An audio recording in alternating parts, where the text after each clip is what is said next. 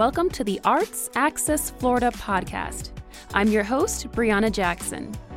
Arts Access Florida is a comprehensive initiative designed to shine a spotlight on your neighborhood's diverse arts organizations. Each episode will highlight their programs and, more importantly, amplify the voices of the people they impact. Conversations, community, and connections. That is the value in engaging with your local arts organizations. Arts Access equals arts access.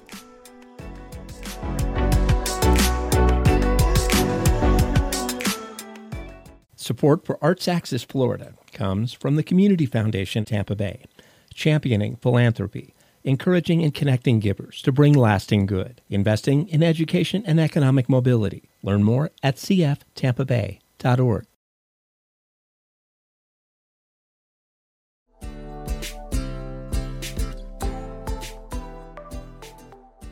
Hi, I'm Malika Hollis, and I will be your guest host for this installment of the Arts Access Florida podcast. First, Brianna Jackson speaks with Alexander from Project Alchemy to learn how his organization provides a platform for aspiring dancers to fine-tune their skills. Then, I am joined by Donovan from Urbanite Theater to discuss their upcoming performance at the wake of a dead drag queen, which helps bring awareness to the LGBTQ+'s continued struggle with diseases like AIDS.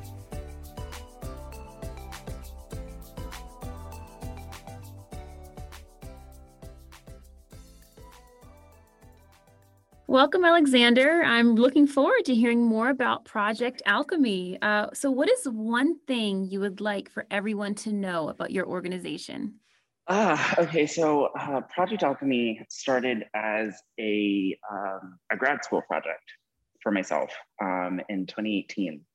And it's been something that I've always wanted to do. We are an international dance company in St. Pete, and we're working towards making dance more accessible in different ways. So we produce outreach programs such as Momentum, which is dedicated to propelling artists that are rising in the community forward so that they can get jobs.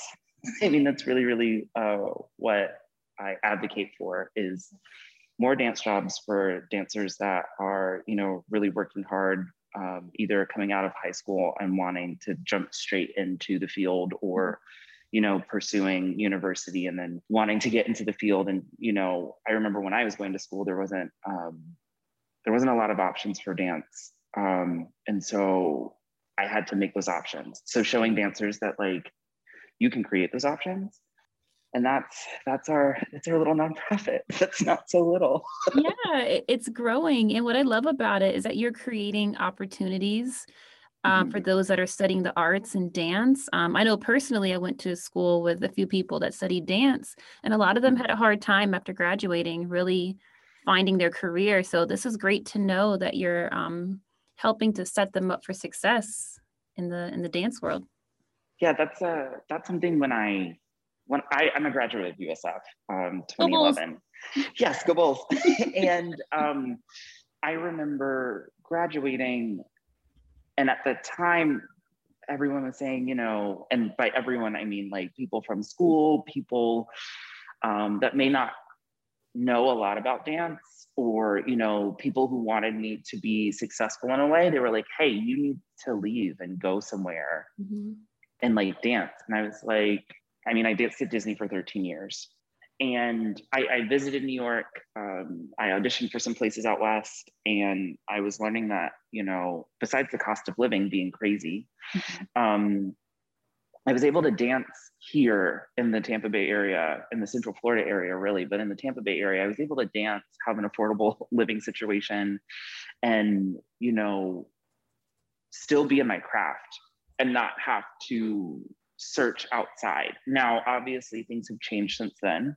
We're dealing with pandemic, prices have changed, all of that stuff.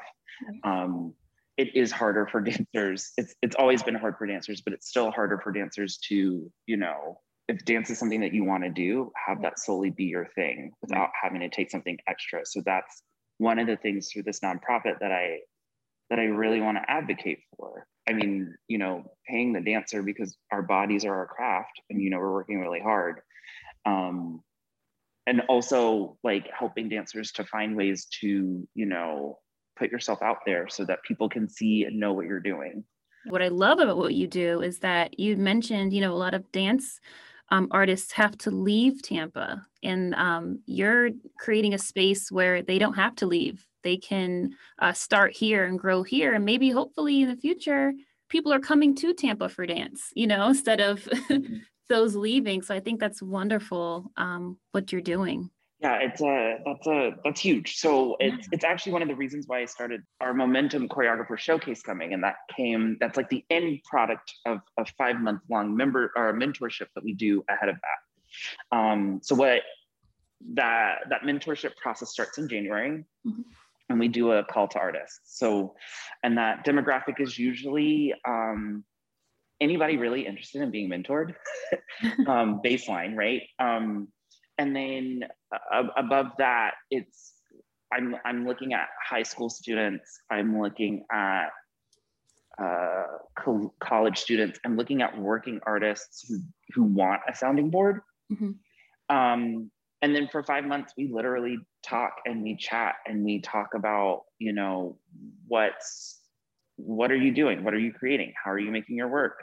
What interests you? What interests you outside of what you're doing?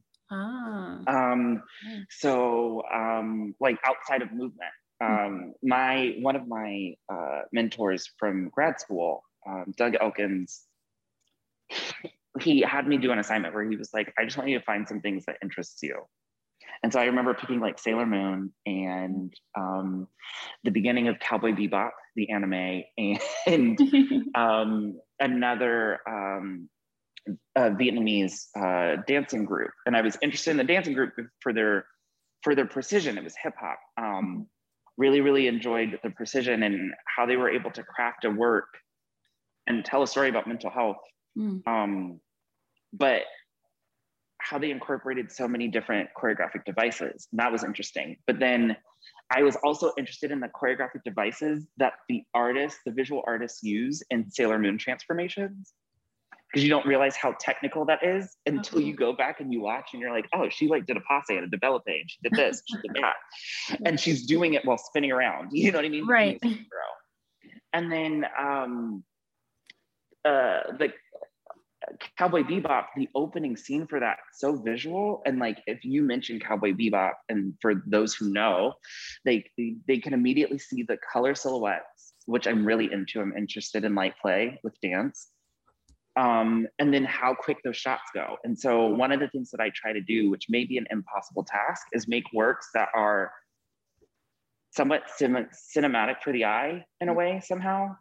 So that it is almost like watching an anime cover, but it's not, because you're watching dance. And it's impossible because obviously it's not 2D, and it's not the same medium or editing or anything like that. But those are some of the things that I'm interested in, and then seeing that play into my work. So I asked that of the artists that I'm working with. This is our 3rd year doing this mentorship, 3rd year of the showcase. And we're at 4 artists that we're able to produce, which is super exciting. In the past, we've done a movable show. That's one of the things that I love about the showcase, is that I'm mentoring these artists, so I know about their pieces, but I don't see their piece until the day before the show. So, which to some people who are programming a show, they might be like, that is insane. But one of the cool things is seeing it during tech being mounted on like in the spaces. And then I go, oh, this is what the order should be based on what you're doing. Right. I remember the first year, I was like, this should be something that's walkable, that the pieces happened inside and outside of 620. And it was an awesome time. We had very limited seating, and we were kind of encouraging people not to sit, so that you could watch the piece and then walk to the next location, watch the piece. It was very site specific in that way. And then the next year, we had 3 new artists and COVID hit. I want to keep everybody safe. So let's figure out a virtual option to do. There was something about being in a space and being able to interact with art that I still wanted people to be able to do safely. Mask wearing, socially distant, spread out, ventilated room, all of that. But I didn't want the dancers to be in a dangerous situation, nor, you know, guests coming in to watch. So then I was like, what if we did this as a bodiless exhibit? Oh, bodiless. Like, well, interesting. So they were like, well, what's bodiless? Like, dances involve bodies. And I was like, well, okay, what if we actually take the body away? So now your body is not in the space, but you're still presenting it. So they made installations where they projected their bodies, they put their bodies on screens, they put their bodies embedded in QR codes. So you're still seeing the body, but you're seeing the body through a device or through a projected device or something else. April New City, she filled the Ellis Gallery with QR coding all over the walls like wallpaper. You had to scan the QR codes around the room, and then some of those scans would tell you to do things. Having just little odds and ends in the space, you're actually the dancer. Through you interacting with the QR codes, it's making you dance her piece. Okay. With her. I see the connection there. Yes. And so then you become a part of the dance. Loved every bit of this. Project Alchemy is holding an upcoming event called Mixed, and it looks like it'll be taking place November 6th and 7th. So what can our listeners look forward to for this Mixed event? So Mixed is exciting. I am the choreographer for most everything we do, but I have a room full of awesome artists. So I was like, I want to give them a chance to make work. So one of our newest artists, Sophia Higgins Wilkins, also a USF Bull, we graduated school together. She's making work. And Sarah Hamilton, who's a recent grad of USF and our company manager, is also making work for this show. And they're still in process, so their works are coming. I know that Sophia is playing with relationships, people coming and going in and out of your life. And then I'm presenting 3 to 4 in-process experiments. So they're not fully fleshed out. They are not, they're still in development. And I'm playing with different modalities. I'm playing with lip syncing. I'm playing with relationships in a polyamorous sense. I'm playing with Black girl magic, and also this idea of birth and death and what that means. I'm playing with what is it like to have a conversation, and what is deep listening, but what is deep listening if you only had to move and you couldn't speak? I love the variety and the diversity in what you're portraying. That is, I love it. And mixed, and the idea of mixed came from growing up with mixed CDs. And making playlists. And so I was like, oh, well, you know, it's a mixed rep show, but what if I didn't call it a mixed rep show? What if I just called it mixed? And what if we made it like a mixtape? So the ideas don't necessarily have to connect. They're just the things that you're vibing with now. Well, the title definitely, it connects directly to what you're providing to the audience, and that's an awesome connection. And I love how mixed is capitalized, MIX, and an ED. It really pushes what they're going to see. One more question for you. For anybody who wants to get involved with Project Alchemy, what is the best way to do so? How can they get involved? So one of the best ways, visit our website, obviously projectalchemy.dance, www.projectalchemy.dance. Check out our Instagram at Project Alchemy Dance. Come take community class with us. I teach every so often, but then we bring in people from the community. Andy Scott, Bliss Kohlmeyer, Robert Kelly, Luis Torres, who was also a Momentum artist, Daisha King. That's wonderful. And also, I noticed that you mentioned there's no auditions, which I'm sure takes the pressure off. But that just makes me think of how you're making this so accessible to the community, which is great. again, I've danced with Disney for 13 years, and where that was a great process, like those 30 seconds of dancing for your life. But I don't know if that's the skill that I'm looking for when I'm working, because for me, the process keeps going even after the last bow of our last show. Alexander, just thank you so much for your time and speaking with me today. Between your classes, your mentorship, and all your upcoming events, I can really tell that your organization is truly working to engage the communities through art. And it's something we all need right now. So thank you for all that you're doing, and we'll be keeping up with you. Yes, awesome. Thank you so much for having me.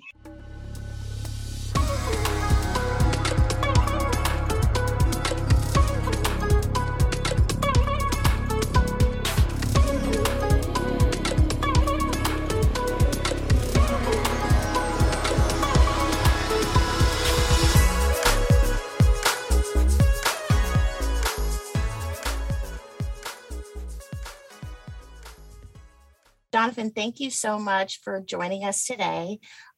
Would you mind sharing with us a little bit about who you are and your experience as an actor? Yeah, absolutely. Thank you so much for having me. Well, my name is Donovan Session. I am an actor out of Chicago, where I currently live. I've lived there for about, 4 years as of September 30th. And it's felt a lot longer, honestly, provided COVID and things. But I've lived there for about 4 years, and currently here in beautiful Sarasota, doing a show with Urbanite Theater at the Wake of a Dead Drag Queen. So. Okay, and so how did you get involved with Urbanite Theater?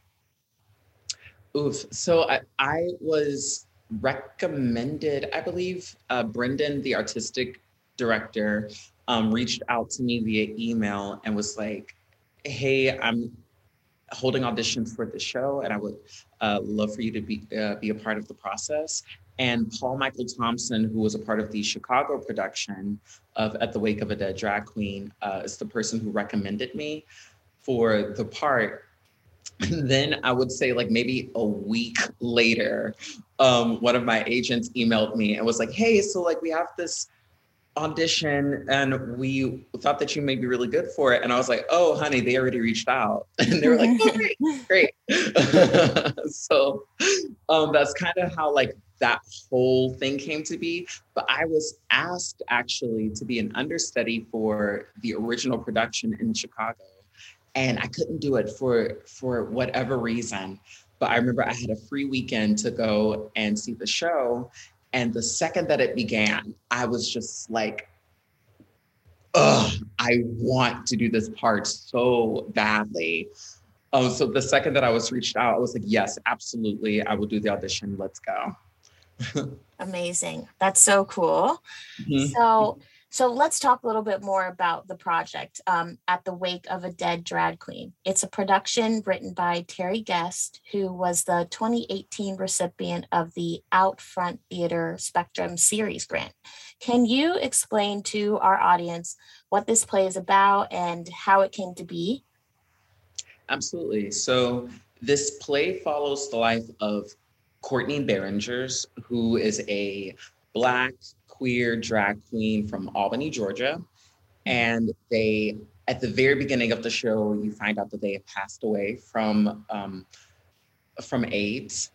And this is essentially the story of like the final 2 years or so of their life and how they essentially transform from someone who was very like closed off, very protected, very like rude, but for all the best of reasons and in the most fabulous of ways. But they end up becoming friends with Vicky Versailles, who plays a plethora of other characters in the story as well. And it follows their friendship and their love life and the nitty gritty of feeling like your world is coming to an end.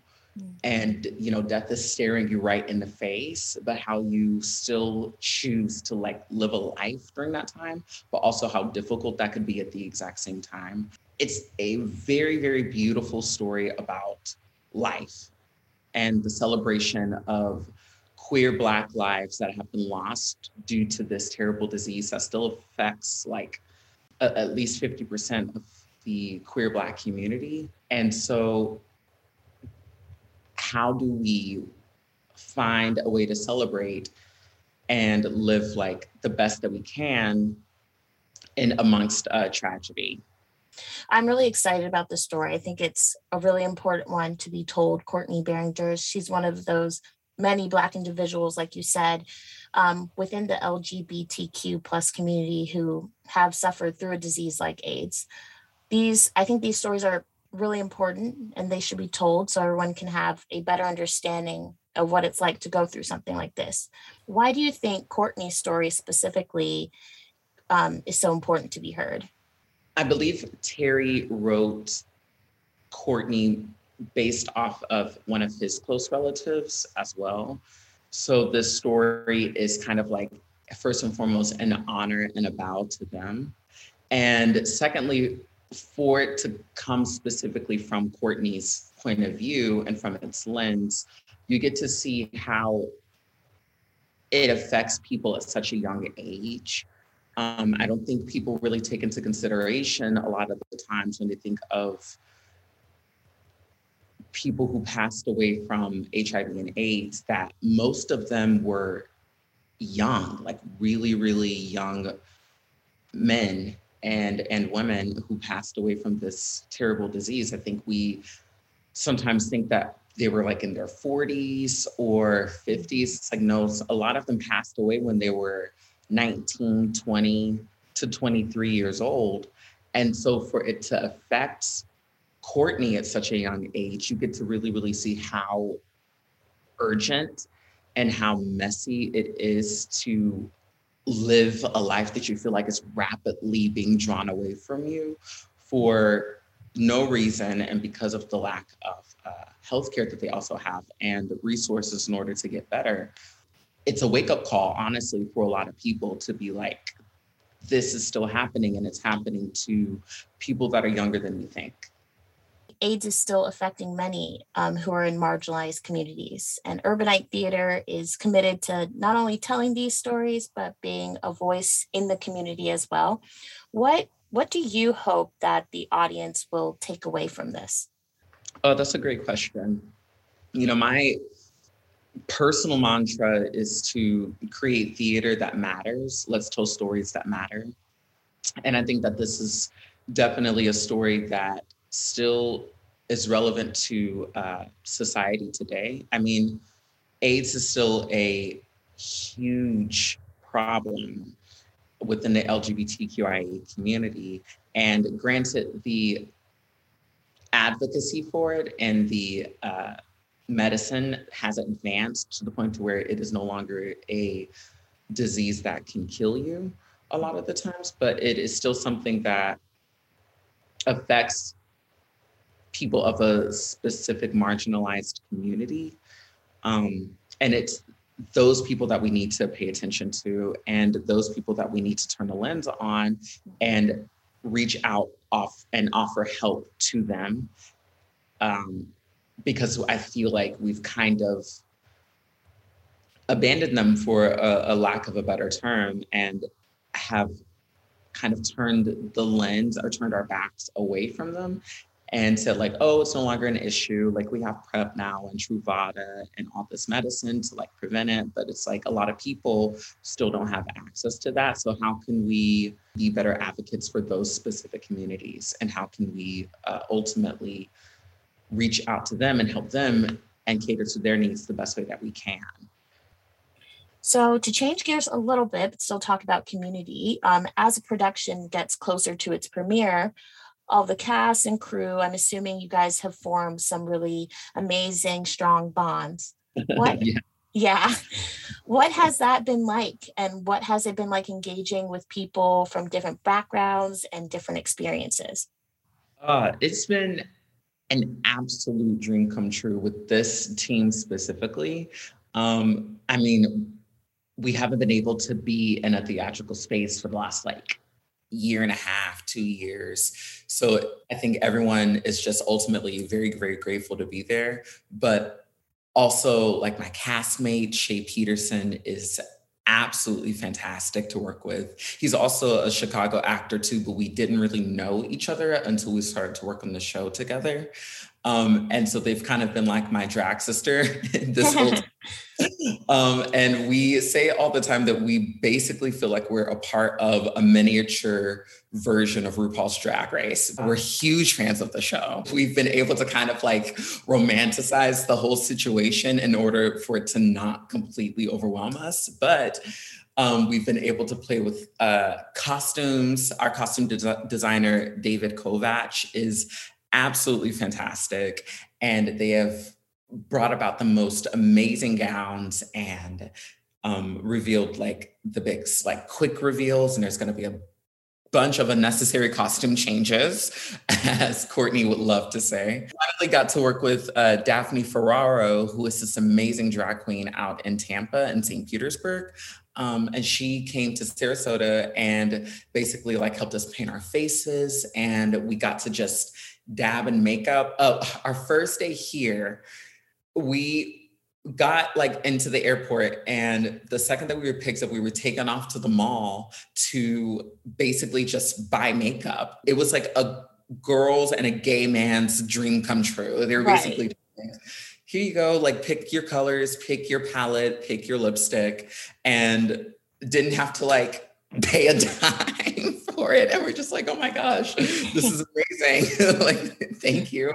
But they're like, yeah, we're gonna have to learn your makeup. So we finally got to play with that because our fingers had been itching the whole week to like just put on some lipstick, you know? And Daphne like showed us the ropes, and we've all just really been collaborating together. And our director, Damien, has really created like the safest of spaces for us to truly explore the like depths of these characters, because we are telling the story where you experience extreme bouts of joy, but also extreme bouts of sadness. So you have to have this space, a safe enough space as an actor to really explore the messiness of all of that. And Damien has been just the biggest advocate and the biggest, hero when it comes to just try it. Just like throw paint up against the wall and let's see what happens.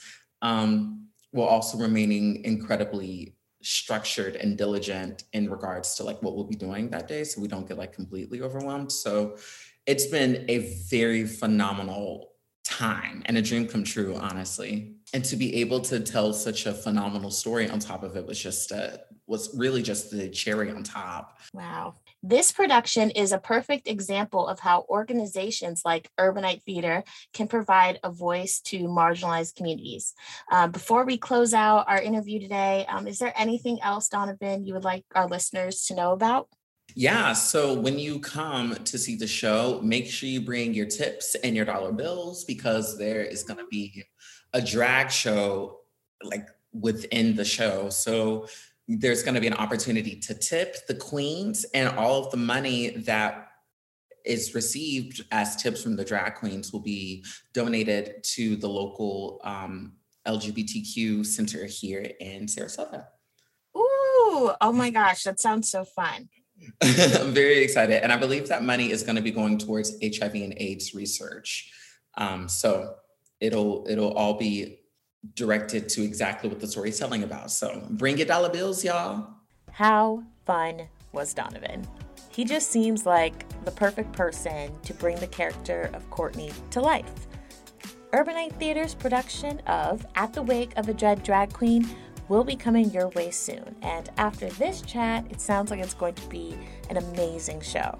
Change is a step-by-step process, and I am so happy that our local arts groups can advocate and lift the voices for these communities who are less heard, like the LGBTQ+ community. Giving you knowledge and being entertained, what a perfect combo. We hope you enjoyed listening to this episode, and don't forget to check out the show. It has been a pleasure to bring you these stories today, and be sure to visit our show notes to learn more about Project Alchemy and Urbanite Theater. You have been listening to the Arts Access Florida podcast. This show is a product of WUSF Public Media with the help of our sponsors, the Community Foundation Tampa Bay and Go Be Off Foundation. Our show is produced by Malika Hollis, Aaliyah Moffitt, Chandler Balcom, and Leslie Laney. A special thanks to our editor, Scott Walkler, and our entire engineering team. You can find out more information, performances, and other content that our local arts groups are creating by following us on Facebook or Instagram and visiting our website, artsaccessflorida.org. That's artsaccessfl.org. Copyright 2021 WUSF Public Media.